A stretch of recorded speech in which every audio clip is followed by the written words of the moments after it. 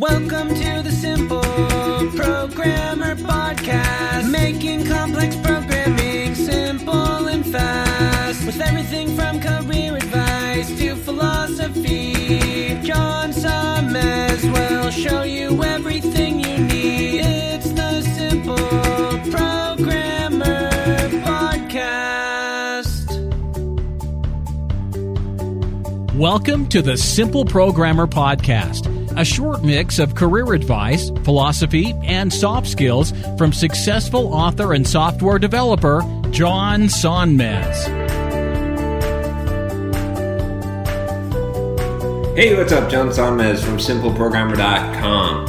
So I got a question here that I thought I'd answer. I was just going through my emails. I wasn't planning on getting into questions until next week when I record a bunch of videos, but I figured it would, this is a good one, and it would be good to answer this question while I'm answering this email. So anyway, so this question is basically what to do if someone has beaten you to the punch. And I've gotten this forms of this question a few different times, so I thought I would answer it once and for all here. So the email goes, "Hi John, I'm a bit of a newcomer to your site and have been playing catch up with all your advice. It's a great resource and thanks for sharing your wisdom. After this email, I'll be popping off to Amazon to grab your book for sure." That's awesome. Appreciate that. By the way, talking about soft skills, Software Developers Life Manual. Also available in Audible now. So he says, "Watching your latest video just now, help I don't know what to focus on, prompted me to reach out and pick your brain on a tricky situation I found myself in.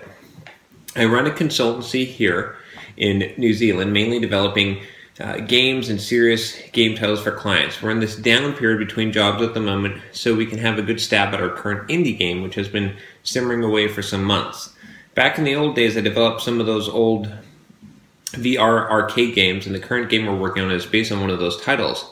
However, in recent weeks, another game dev team has released a game which is very similar and now has done insanely well. Not to mention it's rather good.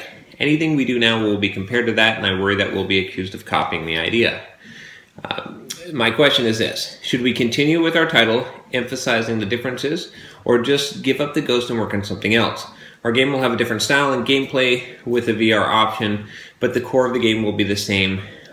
He says, "I'll be honest, my heart sank when I saw this game on Steam, but part of me says, hey, at least it validates your ideas, but the other half says you'll always be seen as a copycat. I would value your thoughts on this greatly, and many thanks for getting this far in the email." So here's the deal. I wouldn't worry about this, right? So I like that phrase that there's nothing new under the sun, and I totally think that's true. Like, I mean, no matter what you do, someone has done it before, or some variation of it, and it could be perceived as copying. I mean, obviously you're not copying here, and even if you looked at the best game, and you made sort of a clone of that, assuming you didn't just like take the source code and copy it, I don't know if I would really have a problem with that today. That's the way markets work. Plenty of people will do that to you, and you know. And that's, I mean, heck, that it happens at the high business level. I mean, you know, no offense to Microsoft. I love Microsoft, but Microsoft is sort of famous for doing that, right? They basically like wait and, let competitors develop a product, let them have a couple of iterations of it, and then they come in and make a better version of it. They copy it and make it better. A lot of companies use that as a strategy. So anyway, that's besides the point here. But my main point is basically like, don't worry about this. There's plenty of room in most markets, especially I would say in the game market. I mean, I'm not an expert in game development. I'm not an expert in game market. So take what I say with a grain of salt. But basically, I mean, the idea is already validated. So what if a couple of people call you a copycat? You're not. It doesn't matter. Even if you were, it doesn't matter, right? In the end, what matters to you? It matters that you build this game that you want to build, and that you make some money at it. And it sounds like you have a potential of doing both of those things. So I say go for it. Yeah, I wouldn't worry about this at all.